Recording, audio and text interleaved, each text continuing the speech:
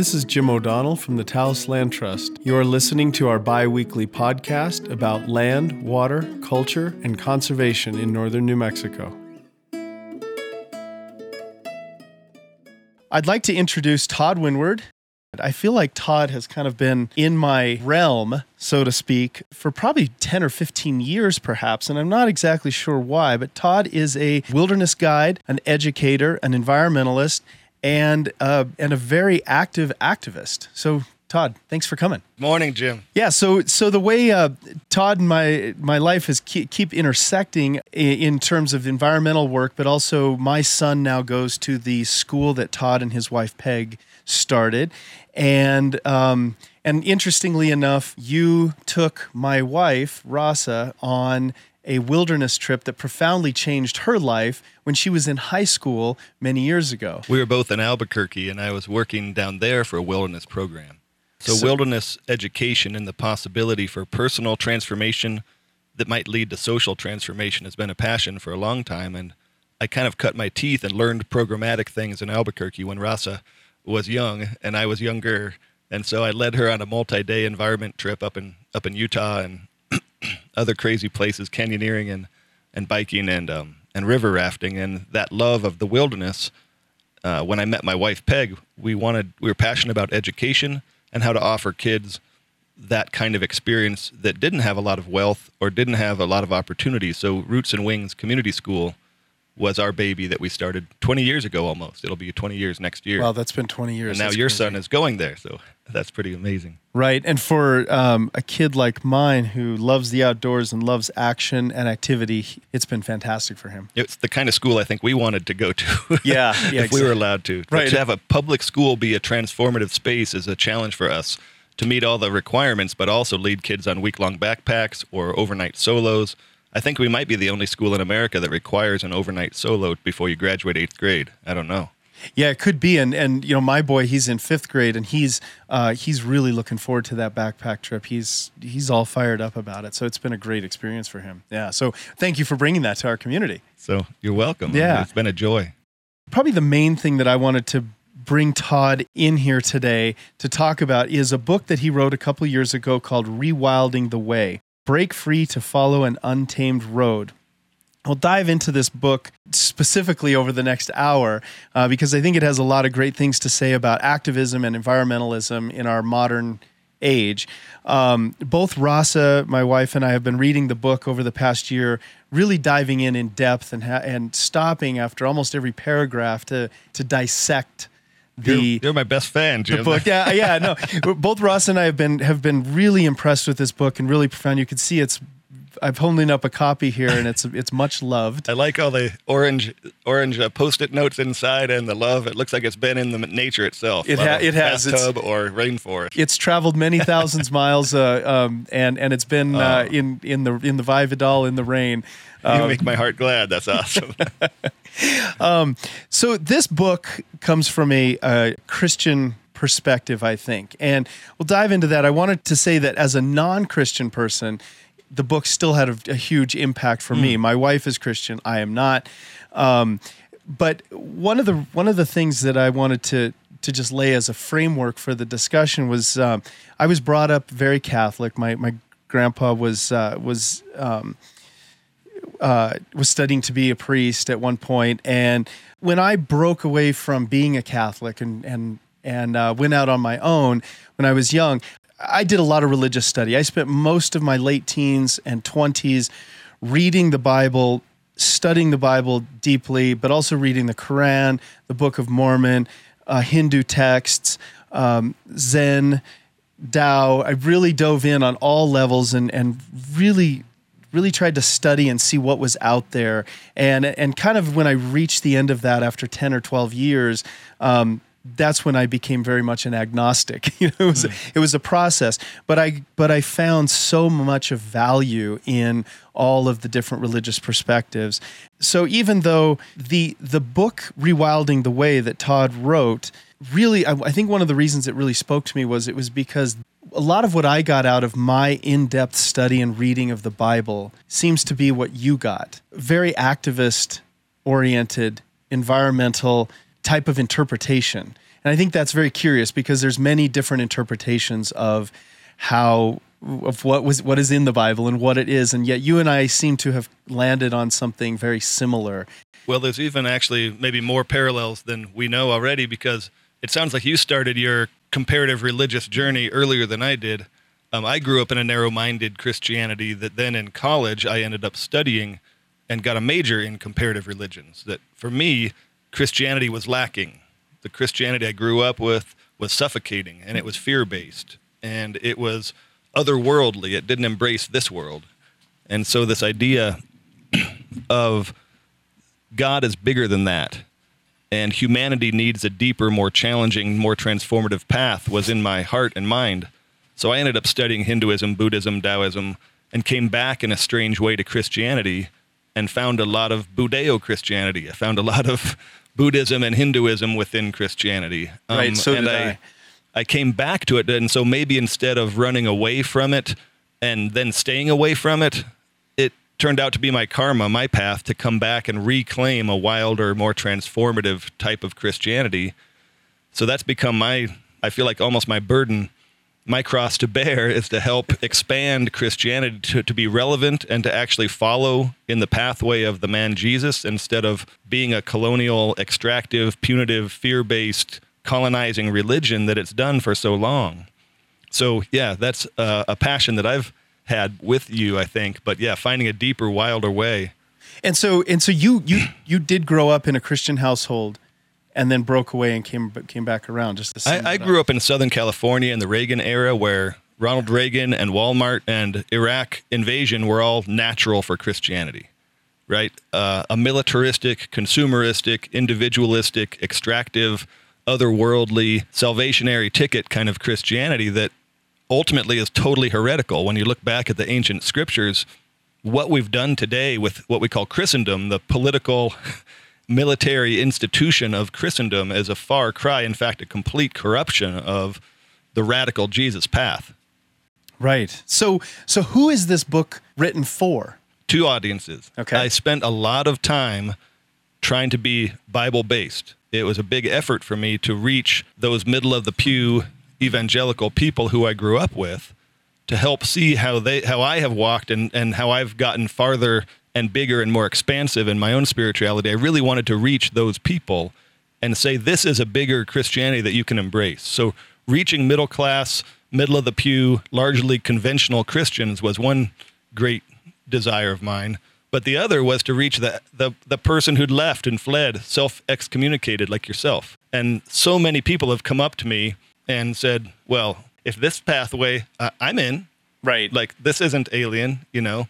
And so the idea of getting someone who has fled, but so many people, especially here in Taos, have actually fled toxic Christianity and then I think don't have a deep root. Many of them have gone and searched, but haven't found something that will be resilient in a spiritual root for the really harsh days that are coming, the kind of climate crisis, petroleum addiction, dysfunction, disparity of wealth that we're in. We're going to need to tool up, right? We're going to need to really skill up, community up. We got to pony up here to face what's coming. And part of that you're saying is having a strong spiritual basis. To me, yeah, Martin Luther King Jr., Gandhi, Cesar Chavez, Mother Teresa, we have models of people who have hunkered down into spirituality when the crap has come. And that we return to the church is what King said, but to come back to a legacy of 6,000 years of people who have transformed and suffered and faced persecution, and they have a spirituality that knows how to deal with persecution, knows how to deal with hardship,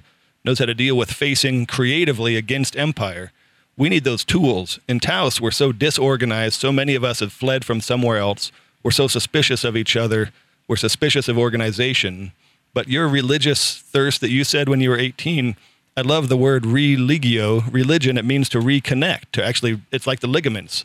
And to bring that back, we have to reconnect to a deeper tradition if we're going to survive what's coming. And so what drove you then to write the book? My own spiritual journey. I had to either leave Christianity or help reclaim it and help rename it. So I wrote a book of fiction first, but also this one that if I can't find Christianity to be an earth-honoring, people-dignifying, hope-despairing kind of pathway that offers me transformation and offers the world transformation and isn't about judging and separating, but rather is about uniting and empowering, if I can't find a tradition like that, I'm sunk. For me, this is a pathway forward. In the middle of the book, I have these seven attributes that I think will help us as we go through into a time of insecurity and anxiety. And so, yeah, I think the most important thing today is finding a spiritual root that unites all of us that can move forward together in common vision in the way that God would be happy about. When we were just standing outside, you brought up a pan-religious or pan-religio type of concept. Dive into that a little bit. Well, I want to actually talk about last night. Just 14 hours ago or so, there was a gathering about water protectors and about the Abeta settlement and the complex stakeholders and all of that. And there's a lot of good people on all sides of this issue trying to help settle and find out how we can share water together. And David Fernandez, I'm not sure if you know who he is, but he's a legacy here, right? And he's been involved in water caring, water conserving for more than 40 years, protecting water and the health of water, but also been a huge spiritual leader in this community. And he was there last night. And he talked about all the pressures that cause us to disconnect our souls and our hearts from the spirit of the land and our place. And he echoed a lot of what I'm hoping to follow in his footsteps. And he's an elder and a mentor at this point. Right. But this notion of what is a common shared spiritual framework that brings us back in connection to each other as neighbors, to the land, to the water, and to our watershed. So something I talk about and write about is called the watershed way, the concept of an overarching spiritual framework that Pueblo people have been doing for time immemorial, that Hispanic people, when they came here, surrendered to the land, adapted a lot of the art, architecture, and then brought the acequias so that they are in relationship to the land. A lot of Anglos who have come here in the last 70 years have wanted to surrender and live according to the terms of the land and learn from the people who came before. So we have a common context that I call the watershed way, where just taking Jesus' words, like Wendell Berry did this great quote and said, "Do unto those downstream as you would have those upstream do unto you." Like, right. How is that not obvious? That is right? perfect. Yeah, exactly. Doesn't matter what skin color, what political affiliation, what gender you are. Can't we all just learn to live in this watershed together as common residents? That, ironically, is so simple and yet so transformative. For me, I grew up as a hypermobile, hyper-consumptive, hyper-individualist person who thought it was not anything wrong to buy whatever I want, whenever I want, consume it as quickly as I want, throw away whatever I want, and come on to the next thing to extract or consume. That seemed normal in America. To actually live in season, to change my taste buds, to learn when it's time to plant corn, when it's time to harvest, when it's time to go fallow in the winter. These are things that land-based people have learned, and I'm learning myself now. Sometimes I have the words that can help bring other people to learn how to replace themselves. So when you talk about this growing up in a consumptive, hyperactive, have anything you want society, in your book you call that affluenza. That's right. A sickness, yeah, an epidemic like influenza. Yeah, I certainly didn't coin that term, but it's a good one. Right, it is a good one. Yeah. It is a good. So describe it more. Well, affluenza was actually the illness, the supposed diagnosis that actually got a guy off the hook for being totally irresponsible. There was a young man named Ethan Couch who actually was driving drunk with his friends in Texas and ran into another car and ended up killing, I think, 4 people. And due to his wealth status, he had a host of lawyers and psychologists, and he actually won in court claiming that he was a victim of affluenza, a sickness that his parents helped instill in him that made him irresponsible, that made him not responsible for his actions because he was so unrooted, dislocated, and unaware, basically a sociopath. But the famous line that he said as he left the crime scene, the police were there and asking him questions and holding him accountable, and just the atrocity of what he has done was beginning to realize, him and others were beginning to realize, and his simple statement was, "I'm out of here." Like it was okay for him to leave the scene because he didn't feel like being responsible. Right. And when I think about what we together collectively as the Western Empire of civilization have done to the planet, this is the age of consequences, right? All the generational work of 150 years of exploitation and extraction and isolationism are coming to roost right now in the next couple of decades. And am I going to say, I'm out of here? Am I just going to move off planet? Am I going to move to the nearest place where water isn't poisoned? As a white, affluent American male, I'm kind of used to moving away. When there's a problem, you can run away. Right.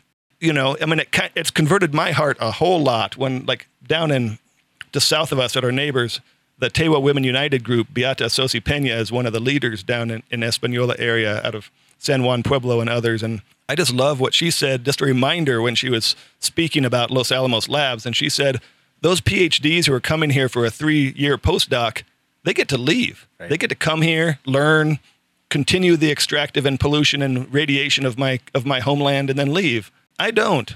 I'm tied here, both my tradition, my religious beliefs, but my whole land base, my whole social network. We don't get to leave just because someone else made a mistake. And so this idea of just knowing that what a sickness affluenza is, that I feel a desire that I could leave anytime I want from something, is just gross to me. So I've got to be converted in my heart.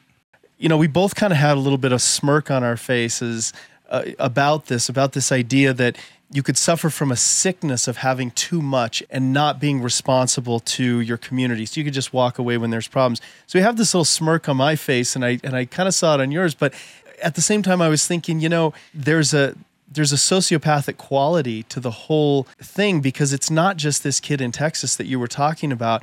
This is how we constantly treat our waters. Just take mining or oil and gas development for example.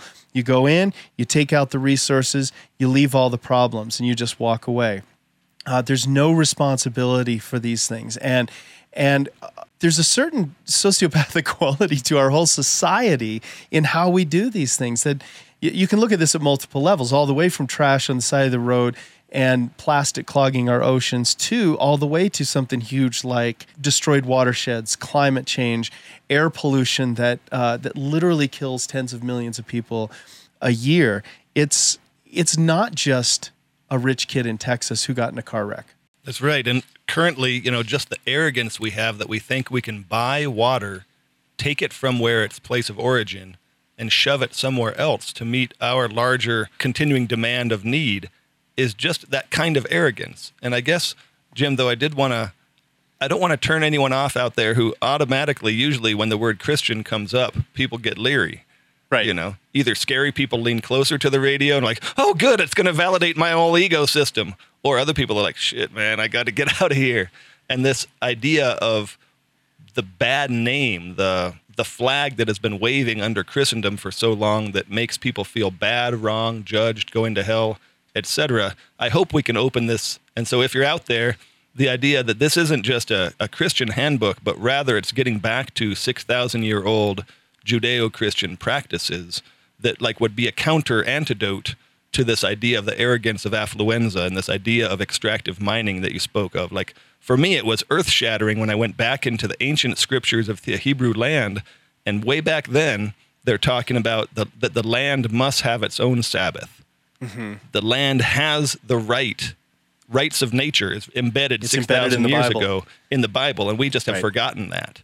Right. But this idea that the land shall have its own Sabbath, that the land has feelings, that the trees clap their hands in joy when things are good, and the mountains sing. These are real poetic qualities that in our sad, rationalist, reduced, literalist way of reading things, we don't understand the depth of indigenous knowledge that Judeo-Christian people had. And the wanderers in the desert, the Exodus story is so rich of things of getting away from empire. And so they had affluenza issues themselves, and they saw the empires of Babylon, Egypt, and Rome. And this is a cultural manifesto of resistance. Yeah, and that speaks to something I really want to get into, which I think is fantastic about your book, is this issue of translation. So I'm not sure if a lot of people are aware that when pick up 5 different versions of the Bible, and you'll get 5 quite different takes on the same things. And that's one thing I discovered in my early 20s was I'd read one version of the Bible and I'd realize, well, this sentence is saying something different in that version of the Bible. So translation matters. And because we're dealing with a book that was translated from some languages that are dead, and all languages that are dramatically transformed from ancient Greek to Hebrew, not even getting into the Aramaic and the Syriac. There basically were probably 6 languages before English for many of us. Yeah, right, exactly. So the Bible's moved through multiple translations, and the different ways that words were translated and the meanings behind those words and phrases really make a big difference. And you really touch on that multiple times in this book. I'm not sure if you bring up this example, but one of the ones that I got leaving Catholicism was, we say the Father, Son, the Holy Spirit when we make the sign of the cross. And there was always this idea of these 3 separate things in one God. And it was like, well, that's just ridiculous. But later on, I understood that it wasn't the idea of 3 separate things in one God. It was something that we can't understand. It was trying to convey something different than that baseline information that we were told. And so there's a lot of this. There's a lot of this in the book. One of the things that stood out for me was autarkia. Autarkia. Okay, right. Yeah. Help me with the translations here. So talk about that for a little bit. Autarkia is a wonderful Greek word that Paul uses in stuff, and we love to hate Paul. Paul's the one who took Christianity and spread it all across the Mediterranean and somehow was in bed with Rome pretty quickly that way. Paul himself had this dramatic shift from being a good boy, Jewish leader and killer of Christians to get knocked on his butt off his horse and had a massive change in humility. And this term autarkia can be translated as essentially radical self-sustainability in God. And this idea of a spirit-led, self-actualized self-leadership comes up in this great line, which again, like when I was a kid, this wasn't emphasized or highlighted, but the notion of, he says, at one point he says, I have learned the secrets of being content in times of feast or famine. So it's a very Buddhist thing, right? It's a very chill thing. Like I can be content. I'm good. I'm good. Whether you give me a feast or whether I have 5 days of eating nothing, I'm good. How does that happen? And what kind of attributes do we need to live into autarkia? And this concept of auto, meaning self, and then kea was a care, essentially, like self-care kind of a thing. But to say that he learned the secrets, he uses the Greek words in there, what the Gnostics did entering into the mysteries, that there was an experiential training that caused him to learn the secrets of being content. So it wasn't just a magic trick. He learned how to be chill in any situation. That's one of those traits that any Judeo-Christian person should have, is what the Bible says. It's something that we should carry with us. But why don't we have training schools that teach us how to be chill in every situation, as opposed to bye, you're only happy when? Like, Christianity should be a parallel training ground, resisting the lures of empire. And this autarkia then is a counterweight to affluenza. That's right. So that's one of the skills that any person who dares to follow the Jesus way should have. Jesus was pretty chill in most situations, in fact. And that idea of embracing the bitter cup, embracing the cross, is another way of saying embracing your destiny, surrendering to what it means as an elder, for example, like getting out of your ego, being a servant leader, and saying, what are you really here for? Even if it doesn't make you popular, what are you going to do with your life? There's a level of purpose-driven life that Jesus is an invitation to, but that Paul himself talked about, and autarkia being one of the skills you got to have. But Paul rambled all over the Mediterranean, right? He sailed thousands of miles. He walked thousands of miles. He got beat up. He got flamed out. And the idea of learning through experience to be content in all situations is one of the things I've learned as a backpacking person, right? As a wilderness person. So I take kids out in the wild. I don't preach at them. I don't talk to them about Christianity in any way. But that idea of like, look, why is it that you're laughing when you have no social media, none of the friends that you thought you'd have, none of the food you can buy anywhere at McDonald's, etc. And here you are having the time of your life, i.e., maybe the kingdom of God, if you want to use that language. But here you are around a campfire in heaven by sitting on the ground with people you barely knew and you're eating this stuff that we had in our back, everything you have to carry, and here you are at the time of your life, right? You know that experience when you get to the mountains, and this is all free. This is stuff that is part of being a human citizen on this planet.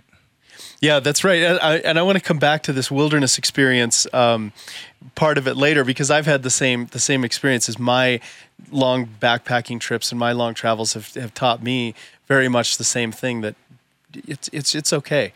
And you can be. My own perverse fascination is to tie in that modern aha moment of being on a mountaintop with your REI backpack, or eating your off your stove or something like that, and to know that 5,000 years ago that was happening in the desert, right?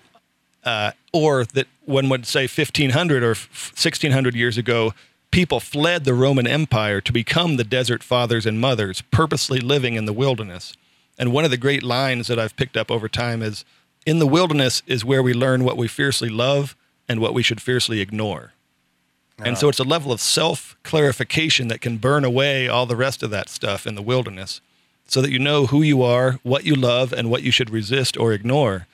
And so it allows you to speak prophetically back to culture by stepping out of culture. Right. So it's kind of a necessary training again. I think in the Judeo-Christian narrative, it says very clearly that we should be escaping to the wilderness to get clarity in order to come back to culture. One of the things where I really got clarity going on long solo backpack trips was this, how you have those intense ups and downs. Part of that, you're scared of maybe bears are going to take your food, or there's a crazy sound at night.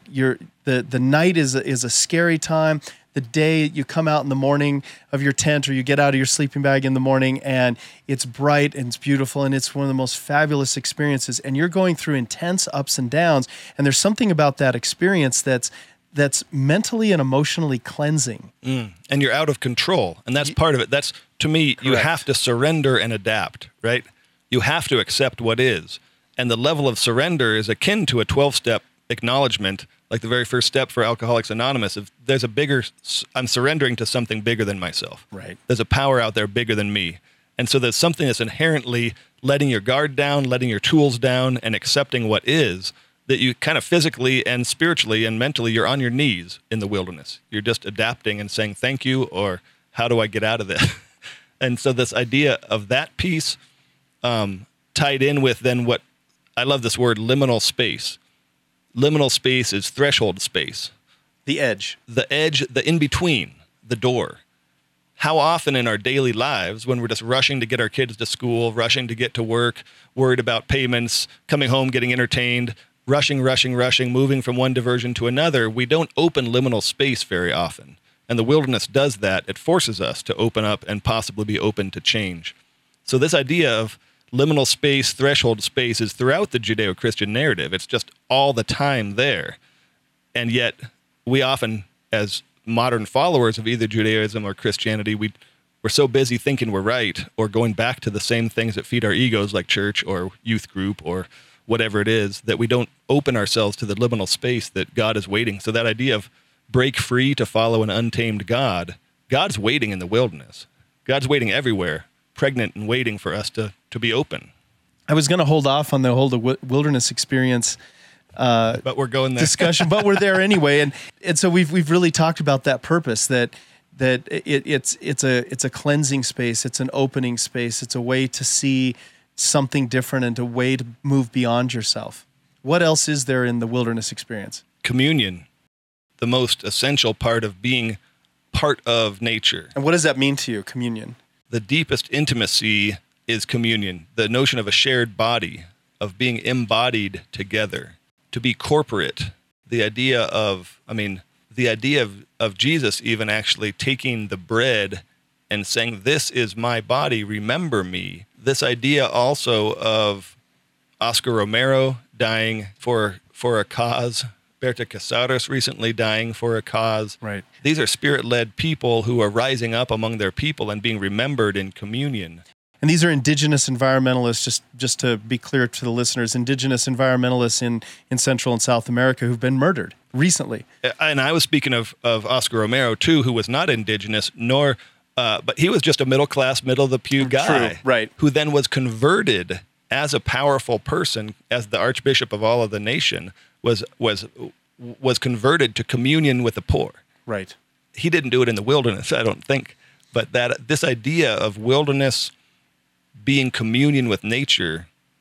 I have a friend who is a Franciscan sister who said, yes, I'm on the Franciscan path, but really I'm ordained by the universe. And that's really how I feel. I'm actually, one of the things, I was interested in how you would introduce me. One of the things in the last 6 years is I'm a licensed Mennonite minister for watershed discipleship. I think I'm the only Mennonite minister for watershed discipleship around.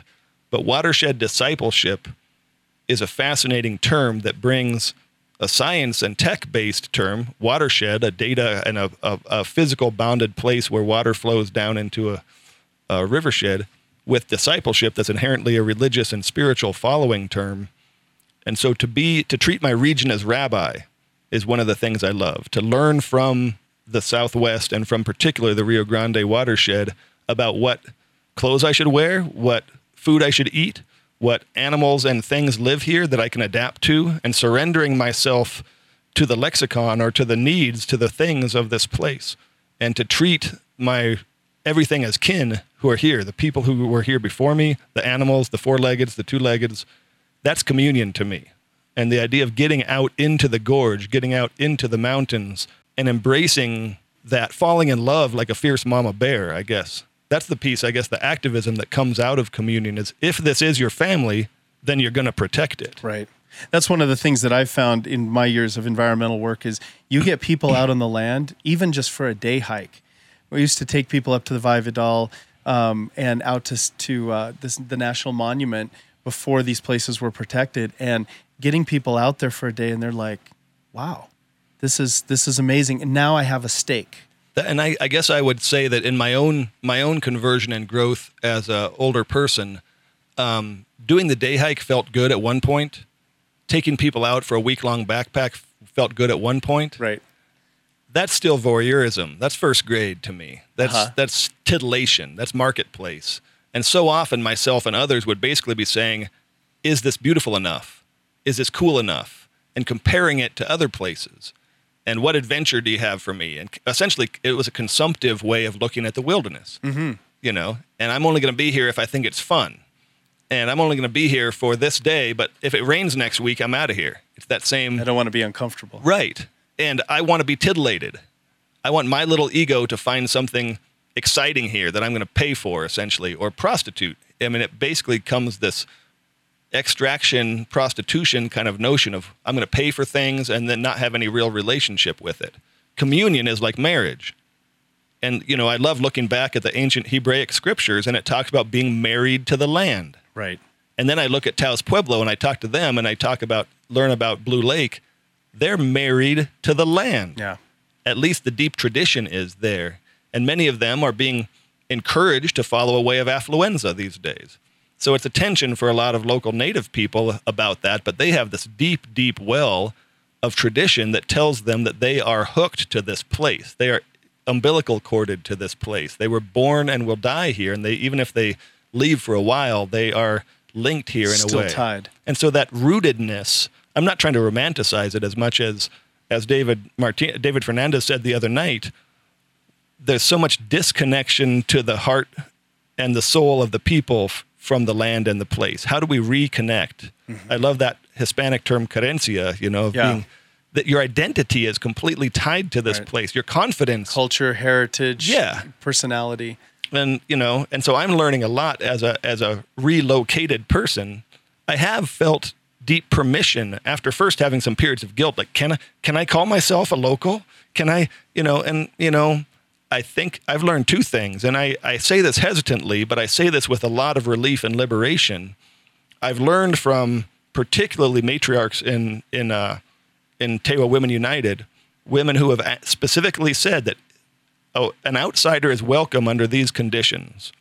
If you are respecting Taos, if you're respecting Pueblo life ways, and if you are repenting and apologizing for any legacy of destruction and colonization that your ancestors did, and if you're pledging to walk a path that is earth honoring and Pueblo honoring, then you're good here.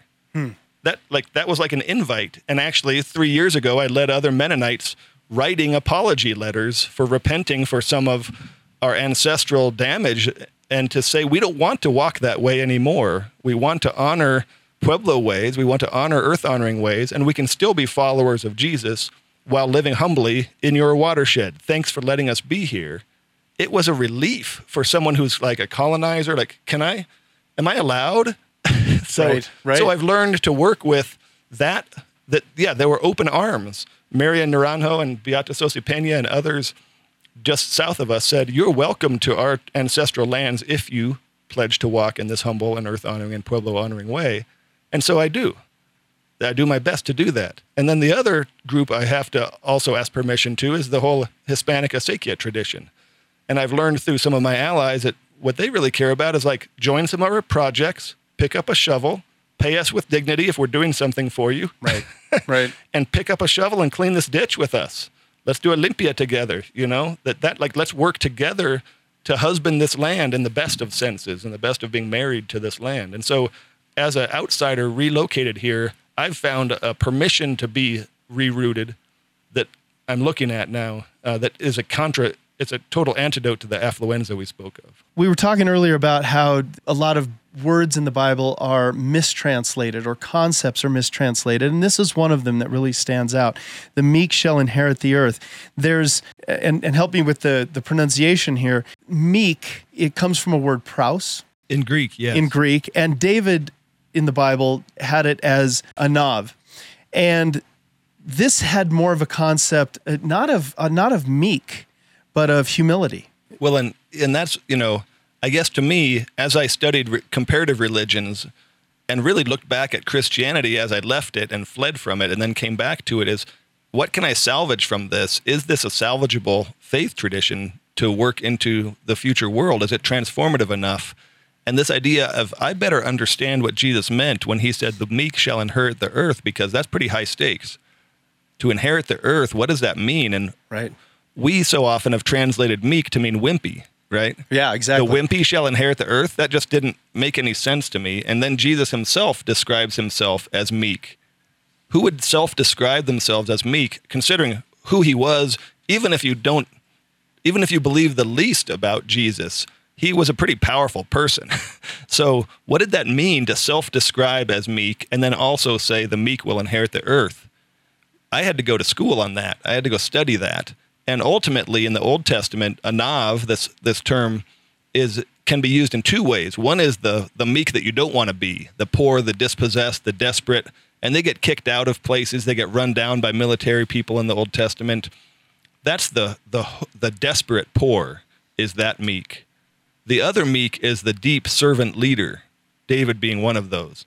Someone who has given themselves in such deep level to the people and to the land that they are an ultimate servant. Their ego is out of the way. And so the servant leader shall inherit the earth. Those who hold things lightly shall inherit the earth. That's the translation that I'm finding, that's the experiential, gut level. I'm not going to argue with intellectual scholars about that translation, but to look back in the Old Testament and realize that Moses was described as the most meek person in the entire Jewish tradition. The guy who went up to the mountain? What do you mean? Why would he face down the Pharaoh? Right. Why would he be considered the meekest person in the Old Testament? Because he threw himself on the ground when the people doubted his leadership. He threw himself on the ground, which was a sign of submission, and you can kill me if you want. And he just laid himself on the ground and basically said, I'm just a tool. If you want to excommunicate me, kick me out, please do. I'm just here to serve you. And that notion of here to serve and getting his own ego out of the way, not being popular for the next election, not trying to run his own campaign, Moses was always reluctantly dragged in, right? Moses was a stutterer, right? He wasn't a happy guy in public, but he felt led to serve as a leader. And so that idea of a servant leader, someone who has holded things lightly. The meek are translated in the Old Testament as those who bend but don't break. Those who can live on the land and let the storms of empire come across them for a season and then learn to grow again. Which for me is very, very Taoist. You think about in the beginning softness. Pages, yeah, exactly, like the blades of grass. So the way the wind. Of water, the exactly. way of water. Yep. That water erodes everything over time, but it's not fierce. Right. And so that sustainability, that humility, that preservation, that's to me the way of water, the way of softness, the way of anav. And in my book, I argue or suggest maybe it's only those who can inherit the earth on its terms. The only people that actually can live well on this planet are those who hold it softly, who live lightly, who live into the watershed as a communion of all beings. And that's the Jesus way, as well as the Taoist way, as well as, I believe, the Taos Pueblo way, as well as the humble agrarian Hispanic way. So that's what I think is this common watershed way, with anav being a central tenet of how to live as a humble person in sharing and softly with all things, to hold it loosely. When I was doing my in-depth study of the Bible and translations in my 20s, I translated meek as gentleness, but with strength. But there's a ferocity. There is a fierceness of strength to it. So yeah, gentle strength is one of those. We don't even have that word in the American dynasty, right? In the language of empire, there is no word for gentle strength. Right. That's exactly right. And I think that whether you're talking about environmentalism or how we treat the poor, and which to me are intricately linked, environmental justice and poverty are intricately linked. We don't have a way of speaking to how we approach other people and the environment with a power that is still gentle. Mm-hmm. And I used the word communion very consciously earlier. And coming back to that statement that Wendell Berry said, riffed off of Jesus' words, do unto those downstream as you would have those upstream do unto you. That's meekness right there. Right. That's exactly. An equality. That's a communion. That's a caretaking. It's an active. It's not a passive thing. Right. It's a gentle strength. So that gentle strength, how do we put these things into practice? That type of anav or praus quality speaks to an authority inside of ourselves. And you write about an inner authority that then informs putting these values into practice. And I got to say, why I'm no longer part of Roots and Wings is because I helped create that 20 years ago. And I like moving on to help create things that don't exist yet but should. I love recapturing ancient ways that need to be uplifted back into our language today. And so, yeah, I'm a very practical, hands-on person. I always try to implement the vision or the words.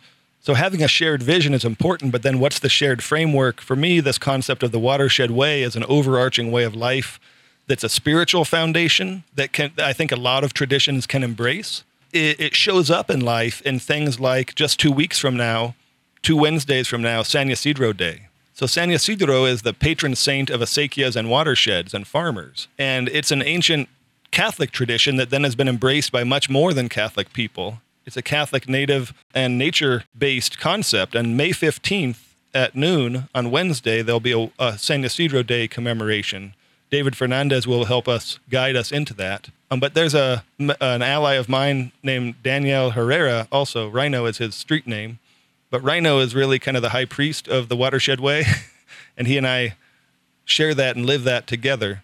But there'll be a number of us who are celebrating San Ysidro Day and blessings the waterways with flower petals and being blessed by the water. So that's a thing that came out of the Catholic tradition, but more than, well, you can see it, you can look about it out on Facebook and other things. We'll set that up. But May 15th is a traditional day to celebrate and kick off the spring.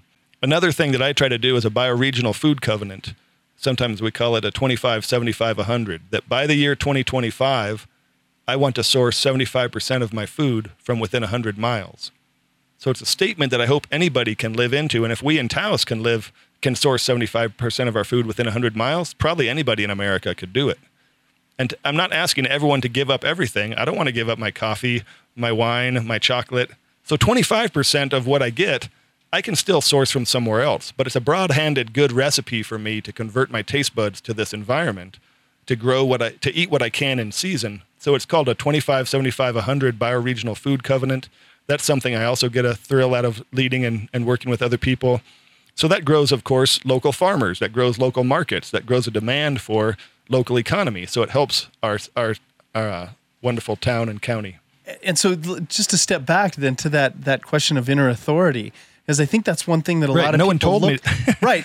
And I think that's one thing a lot of people are looking for is you see all the damage that's done. You see the need for shifting change, but I think so many people don't feel that they have any right. What's the pathway, right? What's the pathway forward? So I kind of geek out on that stuff. Yeah. And so Tilt. You definitely Tilt do. is the nonprofit I started 4 years ago, Taos Initiative for Life Together. So that's a sustainable living site. It's an old, broken down, shall we say, well-loved Adobe. It's very well loved. Adobe hacienda at the corner of La Posta and Salazar, just a block west of Albertsons. That's a home base of an Adobe hacienda we're fixing up in a co-housing way. And we're supporting and incubating sacred activism there. People who have a deep spiritual root, who see their life calling as an Anav person, humble and serving, and want to make Taos a better place.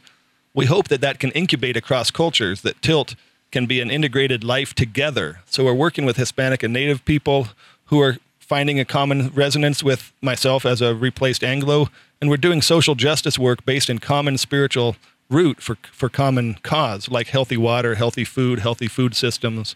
So we want to support those things so Taos can thrive. And do you feel like you're constantly looking for new experiments? Like you're constantly experimenting, from being a wilderness guide to being a minister to Roots and Wings to Tilt, to all these different things. You're kind of a scientist out there. You're experimenting, aren't you? It's actually like my antennas are up. I hope it's not that I'm forcing it on, but rather I'm just paying attention, and things come my way. Memes, ideas come my way, and I jump on them. But I've learned to liberate myself. My wife is a public school teacher. She gets a regular paycheck and insurance, and we need to have that. We're raising a kid in college. I make money sometimes, and sometimes I don't. Right now, I'm making a math video game, swashbuckling video game that I get to dream up the sketches and the storyline and hand it off to people who know how to code and stuff like that. So I make good money doing that. It was through Roots and Wings, the school I started, but that gives me a paycheck, about 10 hours a week. And then I have 40 hours a week to play.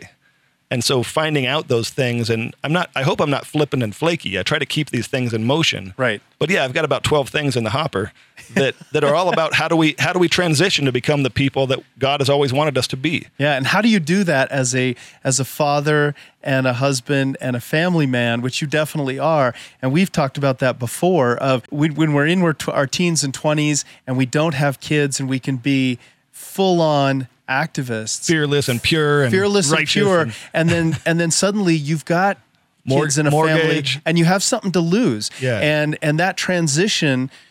Talk about that transition a little bit. How do you keep up with that? We've got about a minute left. I love that it's grace. Like if I thought that I could and should do it all, I'd be just crumbled. But that's why I think spirituality is so important, that I believe that I can rest in the grace of God, that there's a belovedness of me, not based on what I do, but just that I am. And there's a freedom there to do that. And to be imperfect in this world is the nature, like it's perfectly imperfect. We need to be imperfect. So I'm a total walking hypocrisy, where I'm not doing anything all the way right, but to devote myself to being a dad and pay the mortgage and pay the insurance, and then also have enough time to be as imperfect as I can, an agent of change for the world, is what I feel like my call is. And I think anybody here in town could do that. That's fantastic. I've been talking with Todd Wynward, the author of Rewilding the Way, Break Free to Follow an Untamed God. I'm going to describe the book as a Christian's guide to activism and environmentalism, but I think this book really speaks to non-Christians also. Really talks about the value of working for change in our lives. Todd, thanks for joining me. Thanks so much. You've been listening to the Taos Land Trust Podcast. This podcast was produced and recorded by Jim O'Donnell at the studios of KNCE 93.5 FM in Taos, New Mexico. Edited by Brett Tomadin. If you'd like to support this podcast, please visit www.taoslandtrust.org. This is Jim O'Donnell for the Taos Land Trust. Thank you for joining us.